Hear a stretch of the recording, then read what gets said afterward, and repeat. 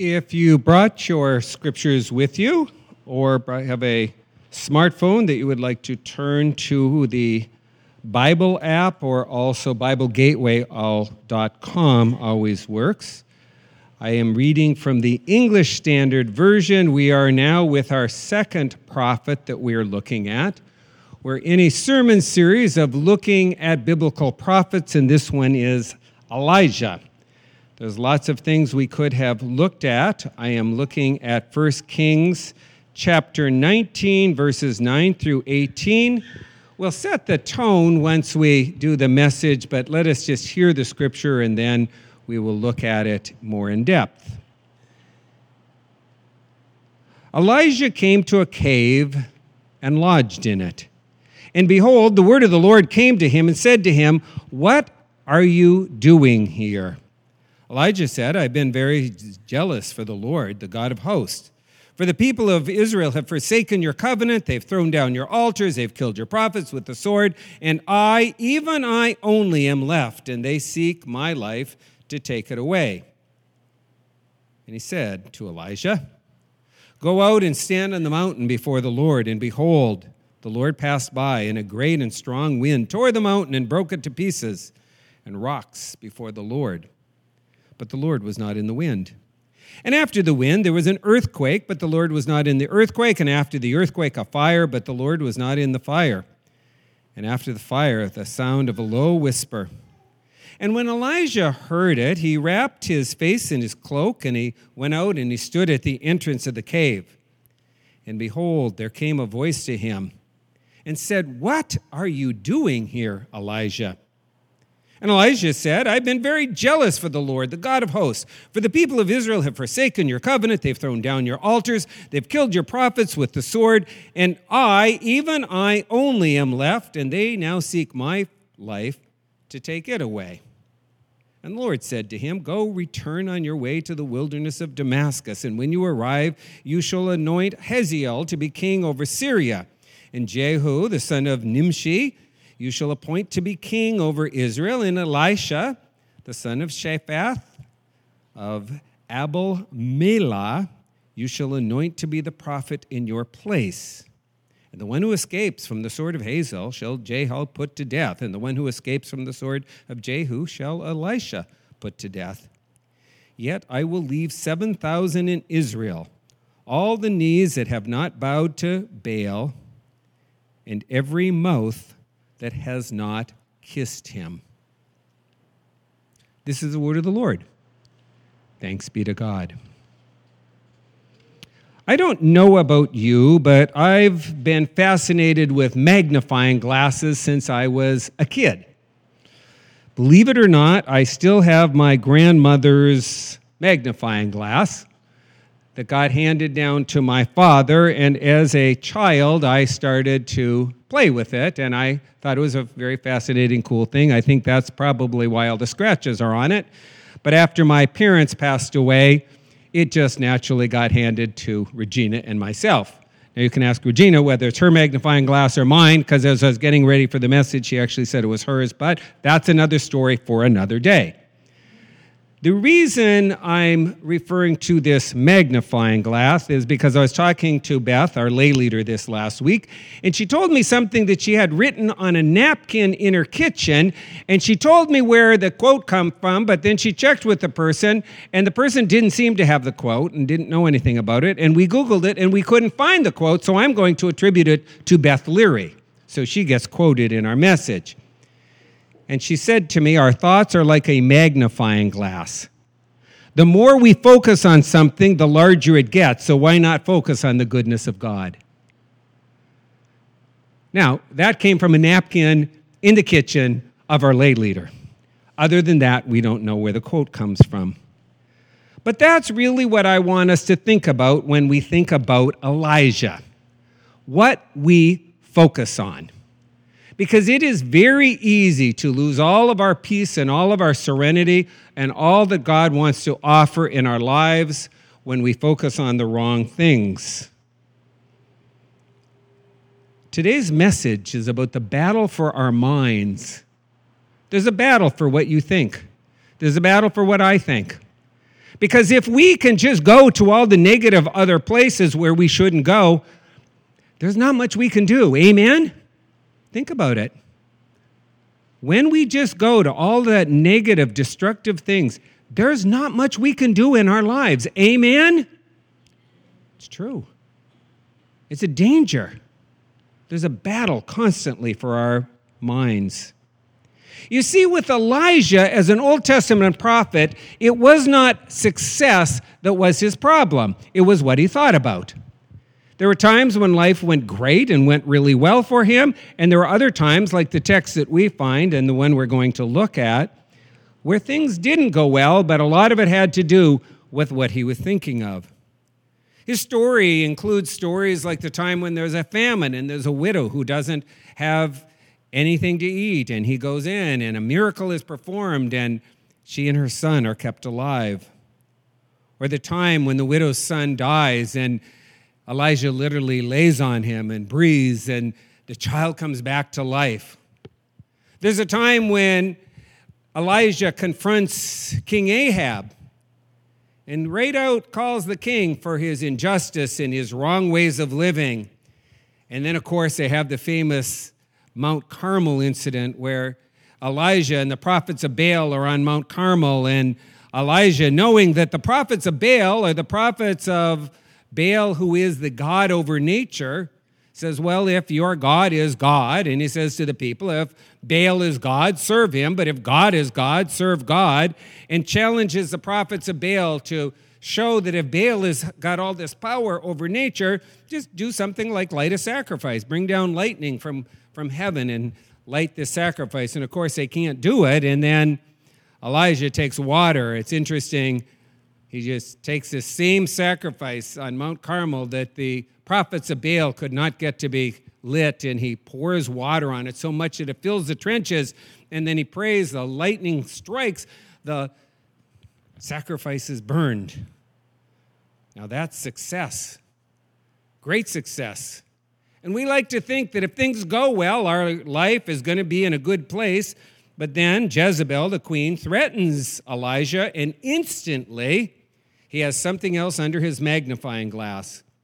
Rather than looking at all the goodness and the faithfulness of God and letting that be magnifying in his life, the opposition in his life gets magnified. That's what he starts looking at, and that's where we find him in our text this afternoon. He's out in a cave, all alone. Verses 4 and 5, it's previous to our text, says these words, tells us how he was isolated in the wilderness. It says, Elijah went a day's journey into the wilderness and came and sat down under a broom tree. And he asked that he might die, saying, is it enough now, O Lord? Take away my life, for I am no better than my fathers. And he lay down and slept under a broom tree. This was all in Elijah's head. Elijah has had these successes, these great things that have happened, these amazing times in which God has shown up, and he's shown to be faithful, and he's confronted a king, and he's helped a widow, and he's confronted the prophets of Baal, and now there's some opposition, and in his mind, he starts looking at what's negative, and he goes and he runs away. Can't we identify with that? Things start going bad, that's all we look at, or there's a problem in our life, we concentrate on it, it gets magnified, it becomes bigger and bigger. You see, if we focus on all the negative things in our society, it'll drive us crazy. And I believe that that's Satan's playground, playing around in our mind, just trying to get us to focus on all the wrong things. The scripture over and over talks about how our minds are a place where we need to guard what we think about and guard what we pay attention to. I think of passages of like Proverbs 3:5, trust in the Lord with all your heart and don't lean on your own understanding. Look to God, look to that which is good. Romans 12, verses 2 and 3 says, don't be conformed to the world, but be transformed. How? By the renewal of your mind. Paul's saying, look at what you think about. When life gets struggles and problems and you feel overwhelmed, take a step back and say, what's under my magnifying glass? What am I making big? What am I allowing to become greater in my life? And then in 2 Timothy chapter 1, verse 7, we're told that God didn't give us a spirit of fear, but of power and love and self-control. And yet we spend all of our time, or much of our time, rather than focusing on the things that are positive, rather than seeing the things that are good, rather than things what God wants to do in our life and the optimistic things that can get us through and help us have a good day, we unfortunately become like Elijah and put the wrong thing under our microscope, wrong thing under our magnifying glass. And all of a sudden, that peace and that serenity that Elijah should have been having, especially after this confrontation with the prophets of Baal, is totally out the window. And we find ourselves out in a desert under a broom tree.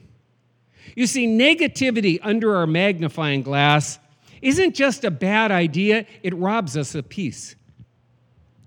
You hear that? If we're focused on that which is negative and that which is bad, and that doesn't mean we have to live some Pollyannish life in which we don't pay attention to problems of the world.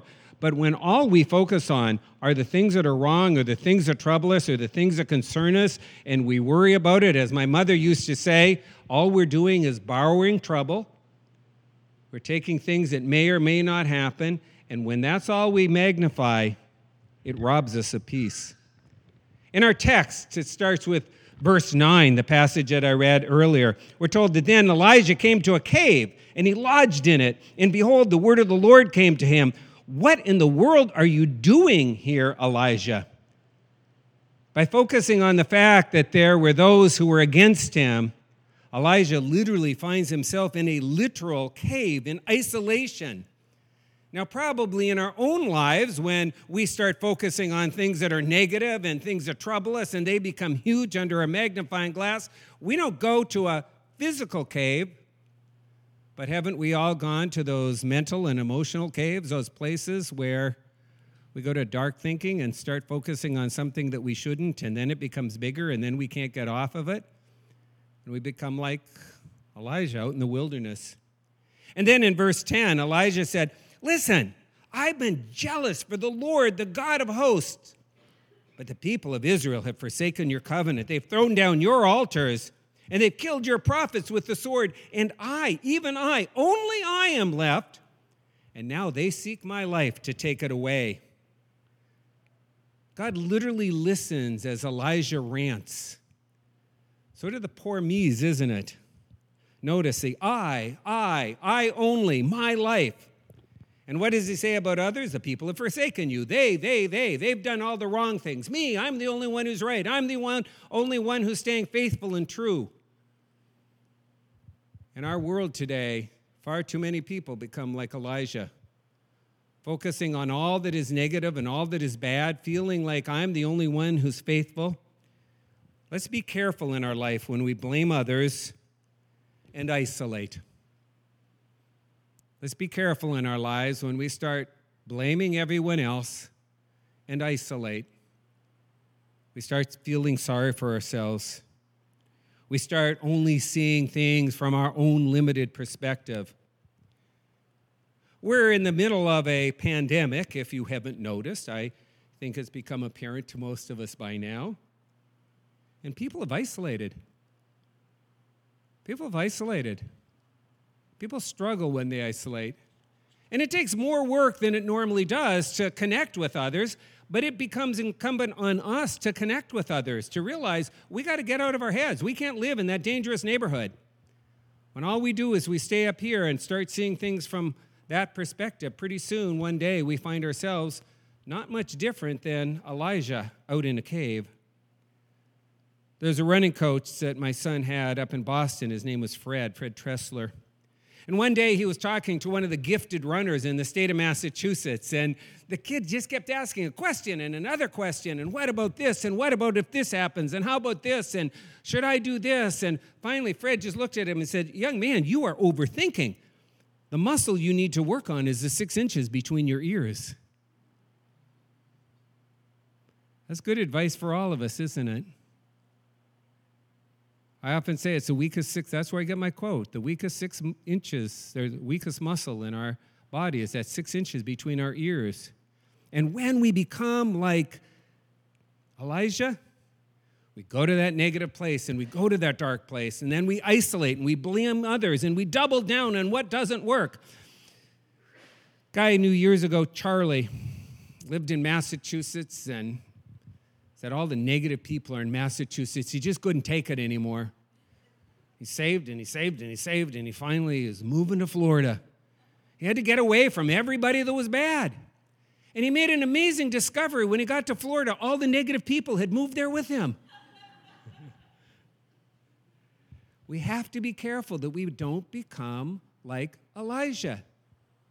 We don't just double down on what doesn't work and think that it's everybody else's fault and everything else is negative, and we just keep putting that under our magnifying glass and we see it more.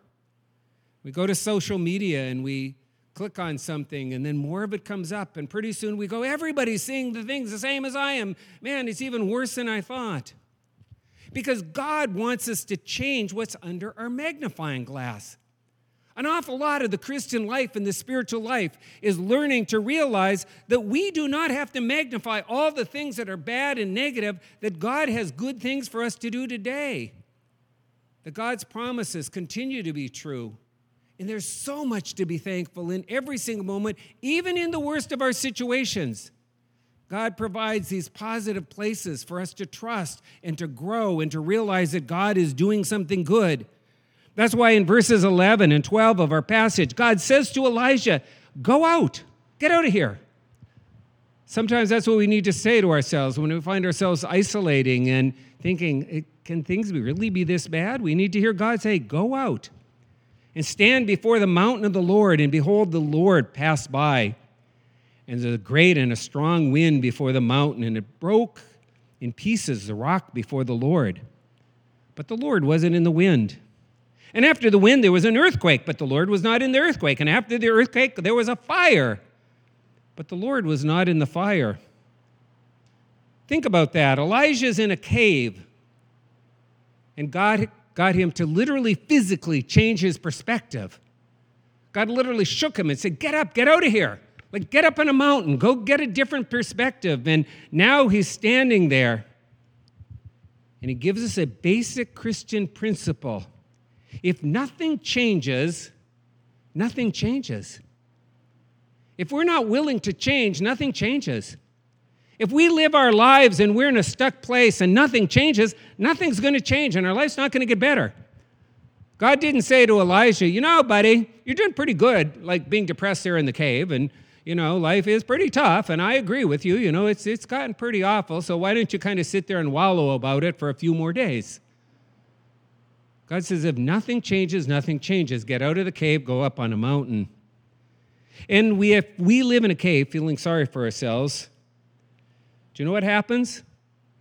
We'll live in a cave feeling sorry for ourselves. If we live in a cave feeling sorry for ourselves, we'll live in a cave feeling sorry for ourselves. That's why God helped Elijah change his focus. That's also why our smartphones are a very dangerous thing, because you know they really are smart.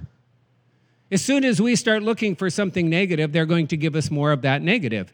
And as soon as we start finding some crazy idea, they're going to give us more of that crazy idea. If you don't believe it, just start Googling something negative and you'll be amazed. You'll get emails, you'll get text messages, you'll all of a sudden discover there's a lot of other people who have those crazy thoughts. As I like to say, if I go and I start thinking, oh my goodness, there was a Martian who landed in Carver yesterday, and I start Googling it, I'll find out there's 100 other people who think a Martian landed in Carver yesterday, and pretty soon I'll think, oh, everybody in the world is thinking the same thing. And our smartphones are part of the problem.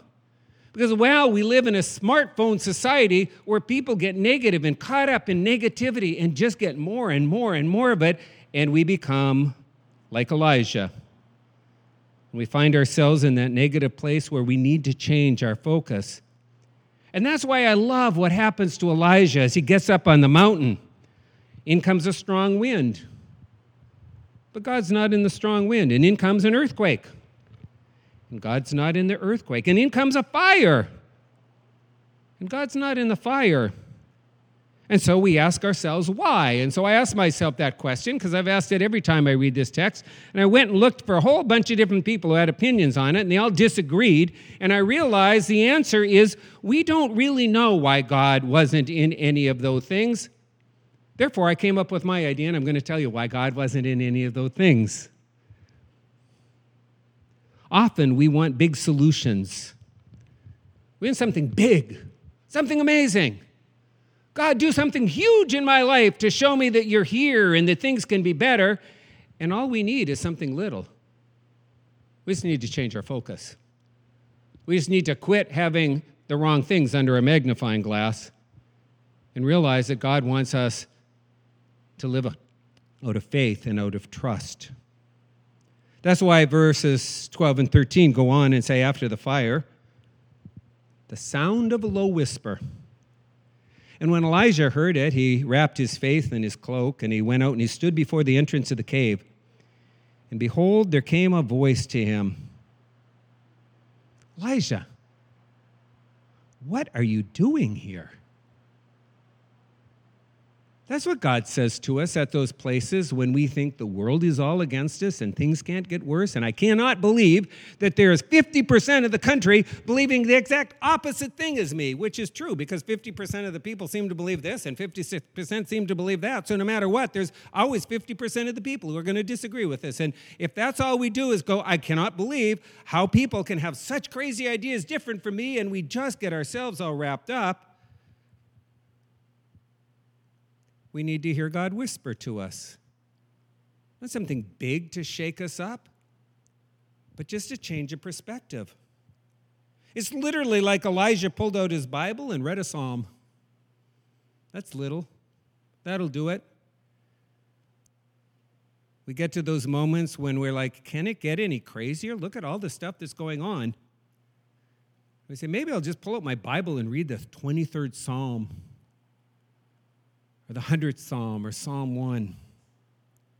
You see, God gives us what we need, but we need to quiet ourselves and slow down and listen. When we're struggling, it's important that we quiet ourselves and slow down and ask for help. Rather than thinking that we can be like Elijah and figure it out for ourselves. It didn't work very well for him. Here, this great prophet, this guy who's done amazing things, and he's hiding out in a cave. And the Bible's kind of making a point there for every single one of us to realize we can't do it all on our own. That's why we have family. That's why we have friends. That's why we have spouses and doctors and counselors and pastors. And somebody to reach out to and say, you know, I'm kind of struggling here and I need a little bit of help.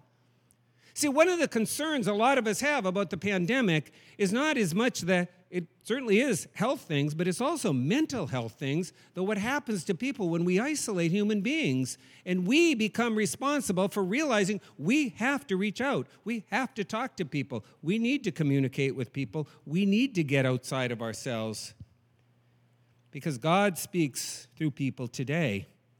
You see, we cannot see everything, and that's why God put others in our lives. Because our perspective, as great as it is, and every one of us has that mind, just like Fred Tressler said to the runner, you know, we've got that mind that we think we have it all figured out. Guess what? We don't. And our perspectives are limited.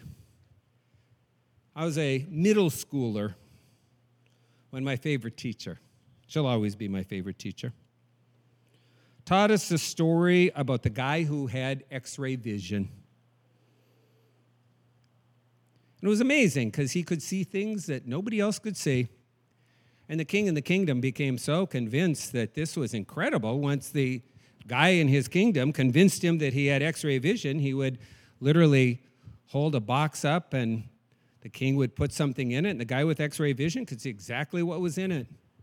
The king became super impressed. This is like amazing. He said, I'm going to challenge everybody in the kingdom. If anyone can steal anything with this guy as guard, I will give you $1 million. All I'm going to do is I'm going to place the guard at the entrance, and you have to take something out of my kingdom, and you have to get it past this guy. So every single day, People would come up. They'd hide silverware. They'd hide a book that they took from the king. They'd hide a candlestick under a coat. They'd put it in a suitcase. Every single one of them, the guy got him. But also every day a little boy came in, and he gathered all the leaves that had fallen down around the kingdom, and every day he'd walk out with his wagon. He'd walk in, and he'd look, and he'd have something hidden in there, and the guy would see the thing in the leaves, and he'd take it out, and he'd let the kid go. That went on for a week.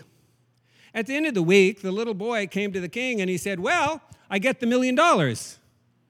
And the king said, "No, the guard told me about you." He said, "You tried to sneak some stuff in some leaves, but every single time he got it." And the little boy said, "Well, you better look around your kingdom. You don't own any more wagons." We need to learn to change our perspective. We think we're so smart. We think we have it all figured out. We become like Elijah, stuck in the cave, negative and frustrated, and why are things the way they are? And God says, you know what the problem is sometimes? You need to talk to some others. You need to learn to have a different perspective. And we need to realize that when we're constantly putting the same thing under the magnifying glass, it's stealing our peace. So let's put the goodness of God under our magnifying glass. Let's put the goodness of God under a magnifying glass. If it's true that our thoughts are a magnifying glass and the more we focus on something, the larger it gets, why not put the goodness of God there? That's why in verses 15, 16, and 18, we'll skip over the part where those guys die. You can go back and reread that yourself. The Lord said to Elijah, "Go, return on your way to the wilderness of Damascus, and when you arrive, you shall anoint Hazael king over Syria.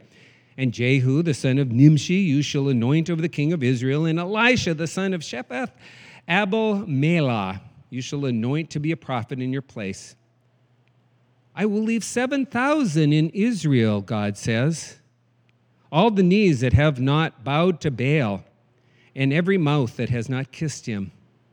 You see, the problem with Elijah is as great of a prophet as he was, and as good as he had done, and as amazing things he had done in his life, he still had one problem. He learned to focus on the wrong things. And as long as life was good and everything was going well, he was okay. But as soon as anything went bad, he got so obsessed and focused on it that that was all he could see. He's a good 21st century American. There's so much to be thankful for. There's so much that God is doing good. There's so many places that we can place our focus and we can work with that which is going well. He had success when he focused on God, but then, as we like to say, he took his will back. And God had Elijah focus on what was good. New kings, look at the good things that are happening. Here's the person who's going to follow you. One of the things that everybody's concerned about, if they've done good work, is it just going to fall when they're not there anymore? And he even got to see that Elisha is the one who's going to continue his work. And not only that, he got to focus on 7,000 people. He's thinking when he's looking in his own mind's view that he's the only one who's faithful. And God says, wait a second. Get together with the 7,000 brothers and sisters you have and go have a party. Have a rib-off so you can make the best ribs and enjoy the day. You see, success didn't give Elijah peace, and it won't give us peace. Hear that? Success did not give Elijah peace, and it will not give us peace. We always think that if one good thing could happen, if I could just get this, it's going to make me happy. No, it's not. Confronting the king and being right didn't give him peace. He was the ultimate social justice activist and got everything he wanted, and it still didn't make him happy. Because happiness and joy is still an inside job. No matter how well we do, if our focus is on the wrong thing, our focus is on the wrong thing. Elijah only found peace when he changed and looked at the goodness of God. So, Pastor Stan, with all that's wrong in this world, are you telling me that I should be looking for the good things and I shouldn't just be focused on all the negative things and posting and talking and worrying and getting myself upset? Yes, that's what I'm telling you. Yes. If all we're doing is getting ourselves stewed up and worked up about things and worried about things and anxious about stuff, God has a message for us. Remember, the prophets are there to shake us up when things are going well and give us comfort when we're having a hard time. And the message of Elijah is it matters what we focus on. Because even this great man of God, this guy who does incredible things, goes to one of the darkest places, not because of the results of his actions, but the results of where he's placing his focus.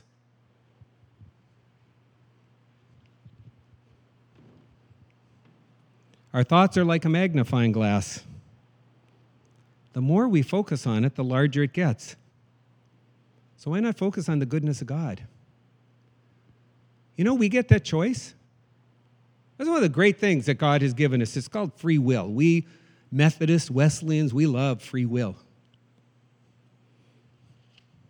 God gives us free will.